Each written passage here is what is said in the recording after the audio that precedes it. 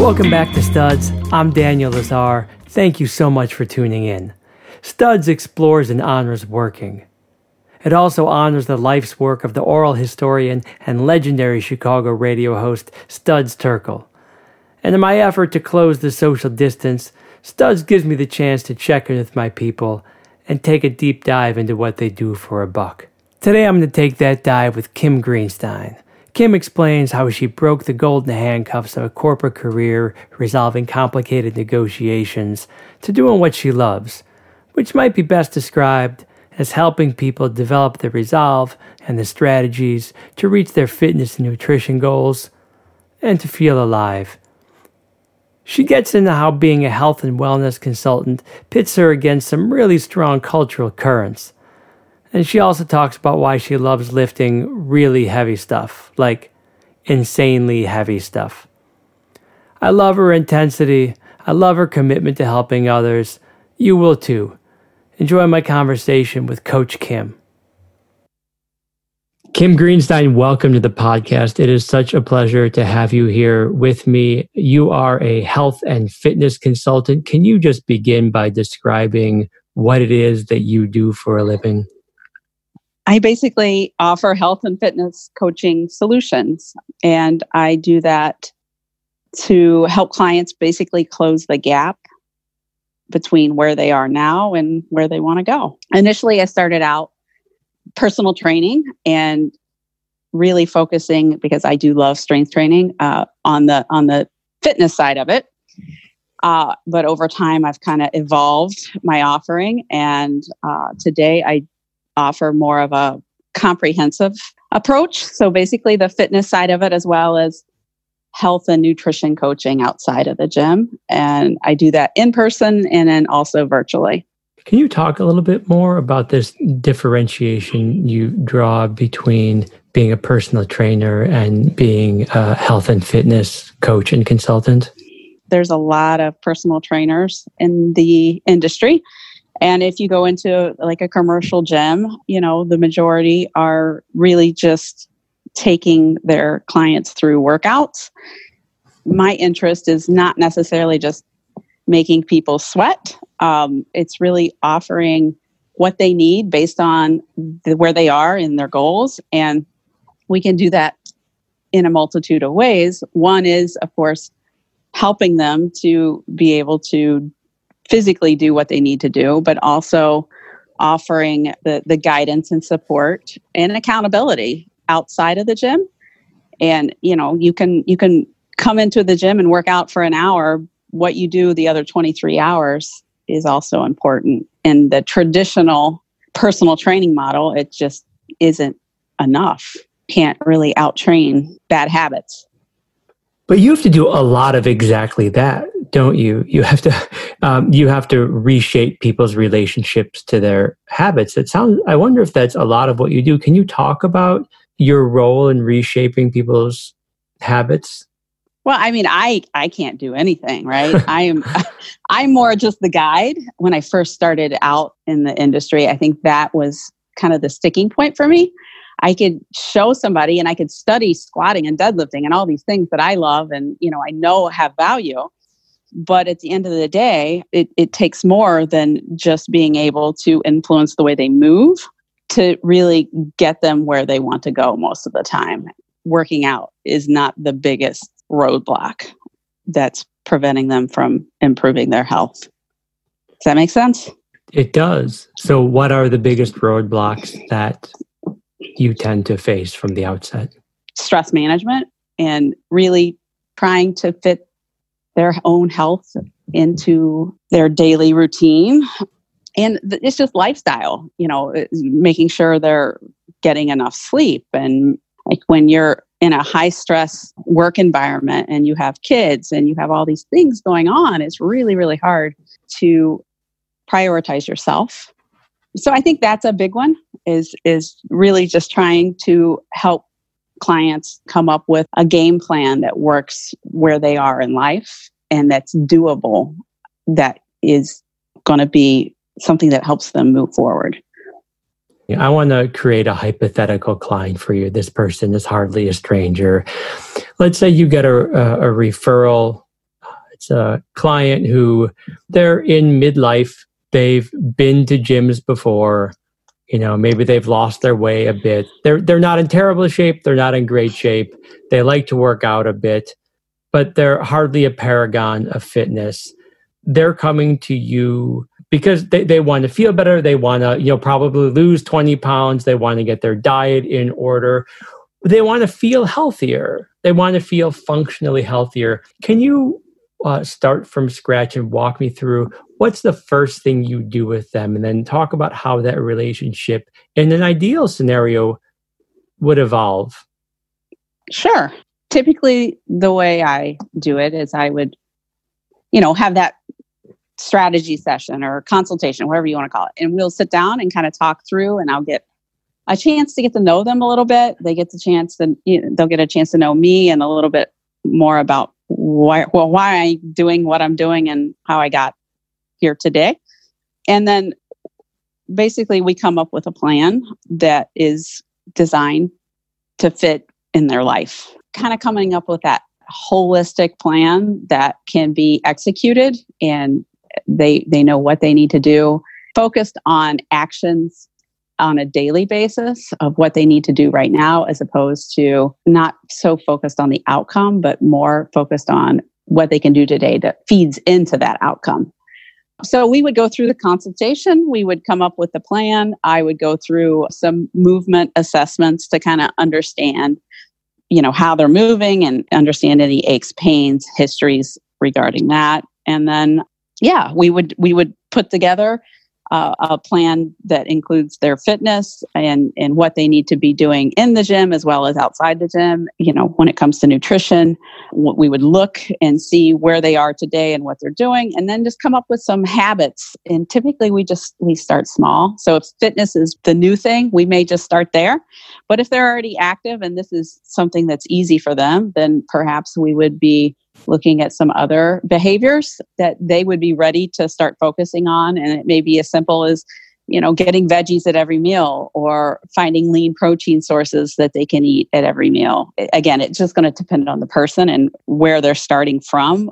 Does it matter at all how much you like this person? I ask because it's a relationship. And in some ways, it's a complicated relationship that plays into people's insecurities and their fears and anxieties. Does it matter to you that they like you? And does it matter to you whether or not you like them? Well, I think if there's not a connection, it probably won't be something that will move forward anyway. I think it's a great question, and I think it's an important one. And it's kind of funny because I've seen many trainers that, in my opinion, were very, very poor trainers in terms of mechanics, but they are really good at connecting with people. So they have clients. I mean, people keep coming back, and so the relationship is absolutely critical, and the ability to make those connections and build the relationships. And that's really one of my favorite parts of the job, is having the opportunity to get to know my clients and really getting that perspective. Because everybody who walks in the door has very different circumstances and has had different experiences. And it's critical to be able to make that connection and develop the relationship over time. And I think if that's not something that's going to happen, it probably won't be a long-term situation anyway. How aware are you of the problem that you are, not really by choice, but just by circumstance, dealing with a lot of people's shame and their guilt and their frustration about their physical well-being, and I guess as such their mental well-being? You're dealing with some real heavy feelings. How aware of that do you feel you ought to be? Well, I think it's very important to recognize that many people are struggling emotionally. And I think that's where a lot of coaches and trainers actually go wrong, in that they don't know how to empower their clients. And I mean, you really have to start getting into the psychology behind behavior change and understanding kind of what makes people tick and how to better connect and support those who are maybe not feeling their best.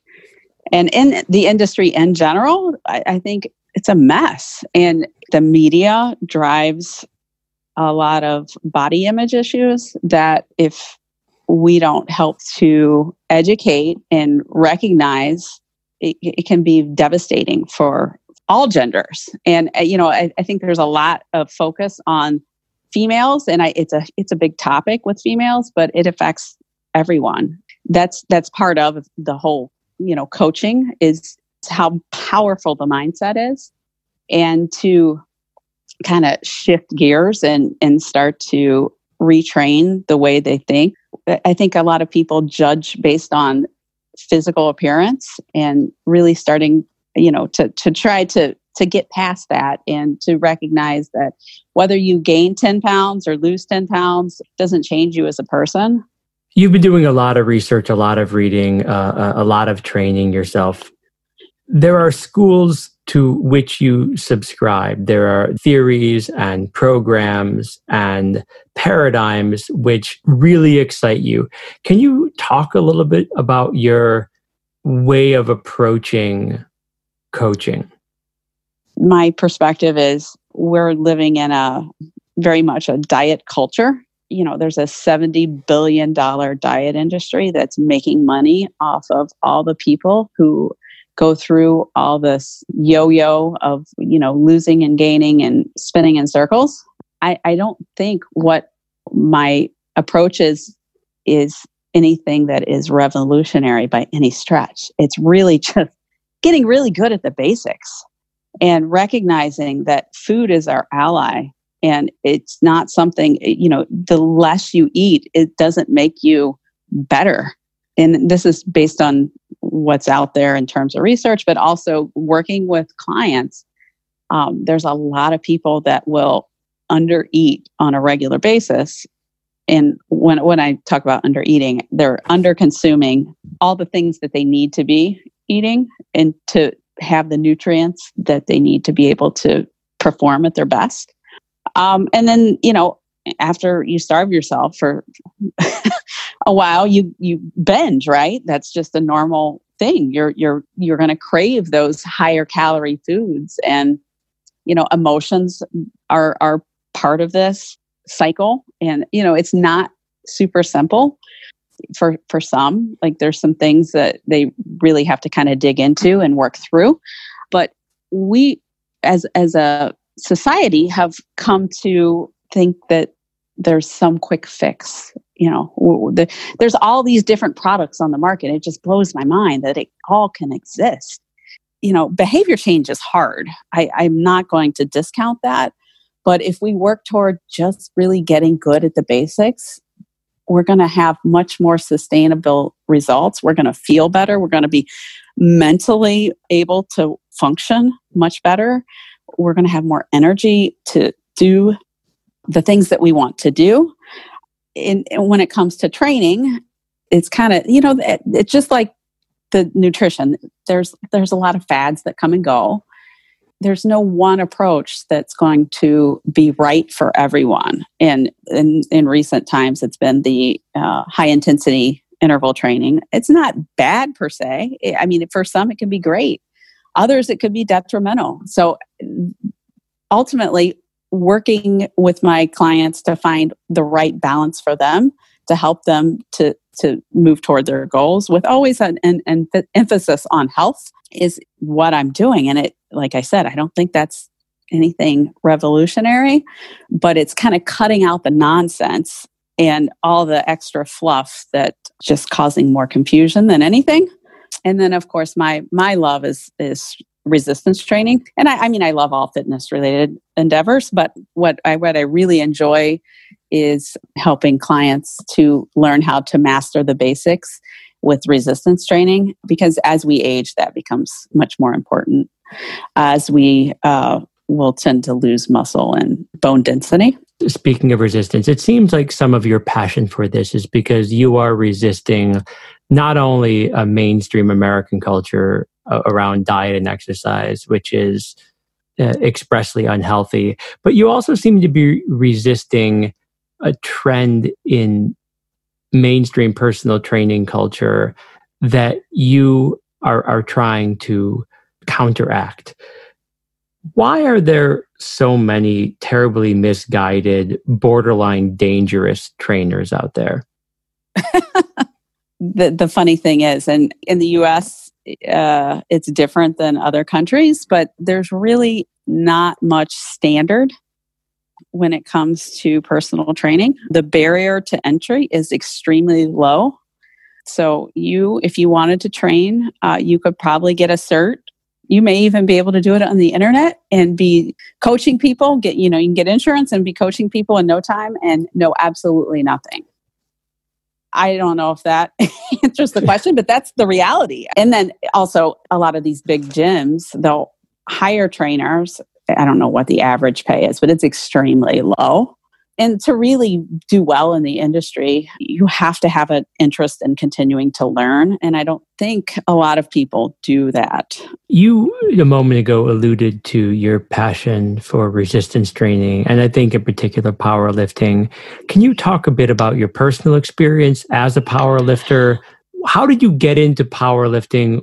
Talk about some of your accomplishments, and where are you at with powerlifting now? I think when I got into strength training, it was after I had my second kid, and I had been a runner my whole life, but when I went back to running, it didn't feel good. I shouldn't have been running at that time. And now that I know what I know now, my body was not prepared to return to running. It did send me down a path of kind of learning all about, what not to do. And then also with the strength training, I did fall in love with it from the start. The environment that I first got into it wasn't necessarily the best place for me, but I enjoyed it. It was it was group training. It was a community environment, and it was fun, but it was kind of a competitive environment, which I also love, but it really kind of encouraged me to push past where I should be in terms of training intensity and even exercise selection. At the end of the day, if I wanted to continue and progress, I had to take several steps back and kind of learn a little bit more about movement and, why I was having aches and pains. I'm all for, building and maintaining muscle for the purpose of health. Powerlifting, on the other hand, I love for the competitive outlet, but it's not for health. And I think it's a good thing to make that differentiation. And I think sometimes those lines can get blurred. Why do you love it though? I think as as adults, we all have the need to continue to have fun, right? And to challenge ourselves physically and mentally. As we become parents and we have stressful careers and, basically full lives where we have a lot going on, it's very easy to let ourselves go on the back burner. And we don't necessarily prioritize the things that we enjoy as much. I think for me, it's just been that outlet that has kind of been something that has challenged me physically and mentally to kind of explore what I'm capable of. You have accolades. I believe your title is strongest 5'1" woman in the world. What is it exactly? I'm very proud of you, and I want my 13 listeners to hear what Kim Greenstein has done. So make with it. Tell funny. First of all, I'm 5'2". And yeah, I competed for the first time at a national level last fall, which was fun and scary. It was the largest event that I had ever even been to. And so I think for me, I performed fairly well, but I think... Oh my God, why are you being so vague? To get to the national level, you became like the strongest woman of your weight, a natural powerlifter in Illinois, and then like in the Midwest, and then something like that, right? And then you made it you earned your path to a national competition, right? I think you're referring to raw powerlifters, okay, instead of natural. So that just means equipment wise, you don't use equipment. For my size and for my age, I have several records in the state of Illinois. At nationals, my goal was to hit a 3 times body weight deadlift, and I got to do that. So that was really the highlight. Yeah. But, there's people who are way stronger than me. And that's okay. I want to really kind of push intensity, but I want to stay healthy. Let's talk about a day where you're going to the gym and you're going to have the opportunity to train a couple clients, coach them. How does that day start? What does an average day at the gym look like? I basically cluster my clients in the morning hours. A lot of trainers, they'll have clients early in the morning, and then they'll have clients late in the evening, and that is not fun. And I don't need to do that, thankfully. It's hard to work that split shift. The way I have my schedule, and I'm grateful I'm able to do it, is I will work early in the morning, and then by the end of the school day, I'm finished with work. And I do most of the training on the floor in the first half of the day, and then all the administrative, programming or that I need to do, contacting clients or, managing stuff online after that. You show up and let's say a training session is an hour. Is that about standard? Yep. And your training, your session begins with what? So it might be a little soft tissue work, some positional breathing, then basically a warm up. Then we jump into whatever we're working on for that day. Are you talking a lot during these sessions? Are you giving lots of verbal instructions? It all depends on the person and where they are. I'm not really quiet. That's what you're wondering. Can you, with that in mind, describe to me what like a really satisfying training session looks like? Like if everything's humming it along, what does it look like when it feels real good? The best part is when you can see that the client is feeling satisfied and proud and they recognize the progress they're making. When I get to see them feel proud or see that they are, recognizing their progress, that's great. I love it. That's awesome. Give me the other side of that. What is the biggest grind in this gig? What's like the worst part of your job that you wish could just go away? It's the back-to-back sessions and not having any time between to like eat. I don't want to be the cranky trainer. I need food. Yeah. So I have to be mindful, and thankfully I can control that to a degree. And I think a lot of young trainers just trying to make money, or trying to build business, it's very hard. What would you say to those young trainers about how to be a great coach? Like, what does it take to become a great trainer? And if I could just blow a little smoke, it seems to me that you have become a great coach in a remarkably short amount of time. Your vocabulary and your insight into this world is quite remarkable. It's downright impressive, in fact. What advice do you have to younger trainers to become great? Well, first, thank you for all the kind words. I am still a work in progress. And I think for most of us that are really in love with what we do, we view it as that, because regardless where you are and what you know, there's so much more to know. And every person, every client that walks in the door brings a different set of circumstances with different goals and different things to overcome. And they let me in their world and I can support them.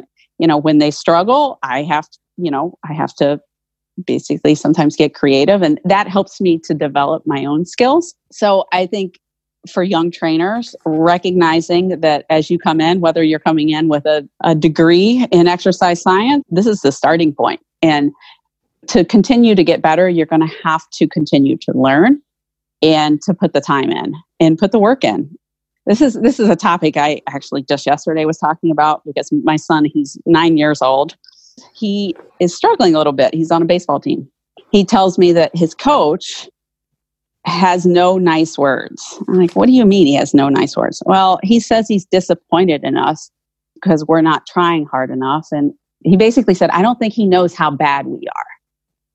And it just kind of broke my heart. And the reality is this coach is that he's young. He's probably, I would guess, early 20s. He may know a lot about baseball. I'm sure he probably does. I don't think he knows much about motivating and inspiring and empowering little kids. That's a big part of being a coach, is like learning the psychology enough to understand how to influence behavior. That is a difficult thing that takes time, and it takes experience, but it also has to require the drive to want to learn. Kimberly, I'm afraid you set yourself up for this. How indeed do we bring forth the best in others? That's a great question. One of the best books that I think I've read on this that has helped kind of reframe my thinking is a book by Carol Dweck called The Growth Mindset. Have you heard of that? I am afraid I have not. So basically, it's helping others to recognize the difference between a fixed mindset and a growth mindset. So I was telling you about my son, and one of the statements he said is, I don't think my coach knows how bad we are. That would be a very fixed mindset perspective, as opposed to a growth mindset, which would be, well, we really need to work on our throwing, catching, whatever, to be able to make progress. As a coach, I think it's really important to help others recognize that we can influence things. And to do that, we need to help them to recognize that they can actually make progress, but they're going to need to do X, Y, and Z. And really frame it in a more positive way, as opposed to kind of dwelling on the negativity. Yeah, that's a really ambitious task. I think it really goes against some substantial cultural currents. And that seems to be something that we've come back to a couple of times, right? You seem to be fighting against these cultural currents about diet and exercise, which are downright misleading, if not unethical. And there's these cultural currents about how we see growth and how we see progress. And it's all rather pessimistic, but you seem to have this almost fearless mindset. We didn't have a chance to talk about this, but it's really important to me if we could just walk through a bit of the story that I had actually, I got so excited by some of the things you were saying early on that I never had a chance to ask. You had a remarkably successful career before you became a coach and a trainer. Can you talk about, just briefly tell us what that was and how you got the courage, the gumption, and the ambition to, say farewell to the golden handcuffs and take this risk? I worked for one of the largest companies in the world, and I was a commodity manager. So I was basically responsible for managing contracts and sourcing and contract negotiations, things like that. But really what I was spending the majority of my time doing was resolving problems and helping my colleagues throughout the country to work with companies to get what they need. That was what I enjoyed the most, was coming up with solutions and helping them. Kimmy G, I have to confess that throughout this discussion, I have been facing this thought, and I'm wondering if you could tell me if I'm close. It seems to me that the heart of the project in which you're engaged is really benevolent. You seek almost desperately to reach into your tool chest to pull out the best, most innovative tools you have to help people to reach their goals, to be their best selves. Are you able to see your work as benevolent in that way? Well, I don't know. I think there's plenty of people out there that are on the same team as I am, and at some point I'd like to be able to reach a larger audience. But at this point, if I'm able to help the one person in front of me, I am completely satisfied with that. I've been in situations with people I care about very much where I want to help them, but they're just either not ready for the help or they just don't want to change. And it's kind of heartbreaking to me because I think a lot of the chronic conditions in the country that we're facing can be positively influenced by our choices and how we live our lives. While it isn't simple, making those small changes in working toward improving ourselves can really change the way we live and how we feel and just our overall quality of life. If I'm able to help someone else do that, there's no better reward. I would like to go yet further out on this limb. I have the sense that there are people in your life who you care about deeply and even love who are unhealthy and unwell, and you feel, perhaps quite accurately, like you can't help them. And it troubles you that you can't. But there are people who come to you seeking help so that they can be healthier, so that they can live more full, robust, and enjoyable lives. And you take that energy and you help where you can. You got it. That's all I can do, right? Kimmy G, it has been such a pleasure to learn from you. It is a hallmark of my fledgling podcast here to wrap up with 2 questions. Can you tell me a story of one professional triumph and one failure? Start with the failure so we could end on a high note. Where did it go wrong? You ever drop a bar on someone's head? Thankfully, no. My biggest failure, my approach from the beginning and not recognizing the whole human.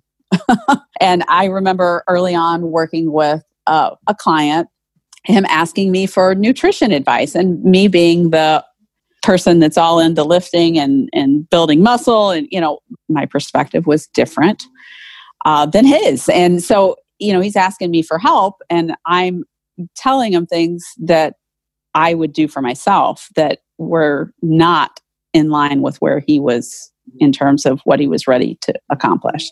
The answer to the question is incorrect. The answer to the question is you once convinced me that I should be kipping when doing pull-ups.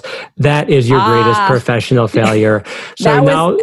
Time out. That was before I was even a trainer. So that does not count. And you asked for help on kipping. You were getting into the CrossFit stuff. Oh, I wonder whose fault that was. Again, that was before I was a trainer. Let's focus on our professional triumph. Really recognizing where my holes were in terms of my ability to support my clients.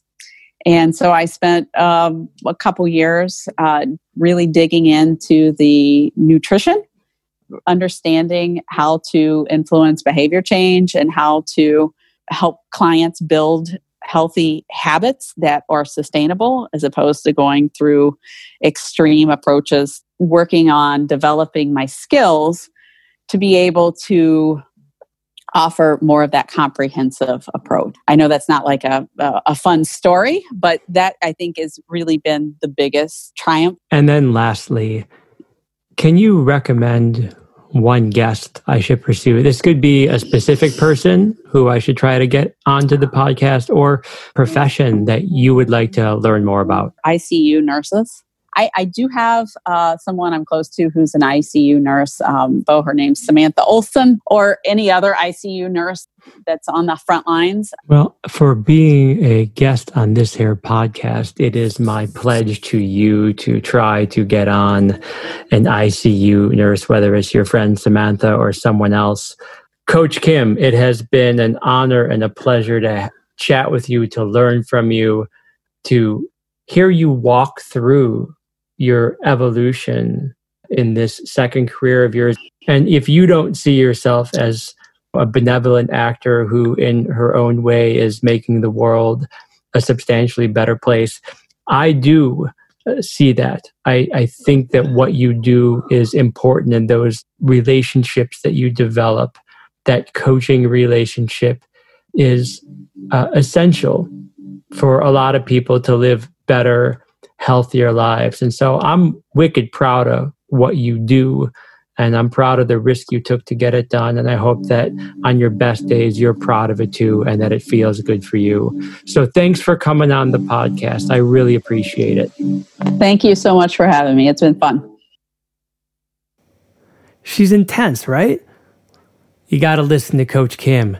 You can find her at noblehealthandfitness.com, and you can find her at the gym every day, lifting insanely heavy things and trying to help people to help themselves. Okay, I got to go work on my growth mindset. Like, I really have to. That's me. You go subscribe, leave a like, offer a comment, and pretty please, with sugar on top, share Studs with your people. I hope you're enjoying the shows. I'll catch you next time.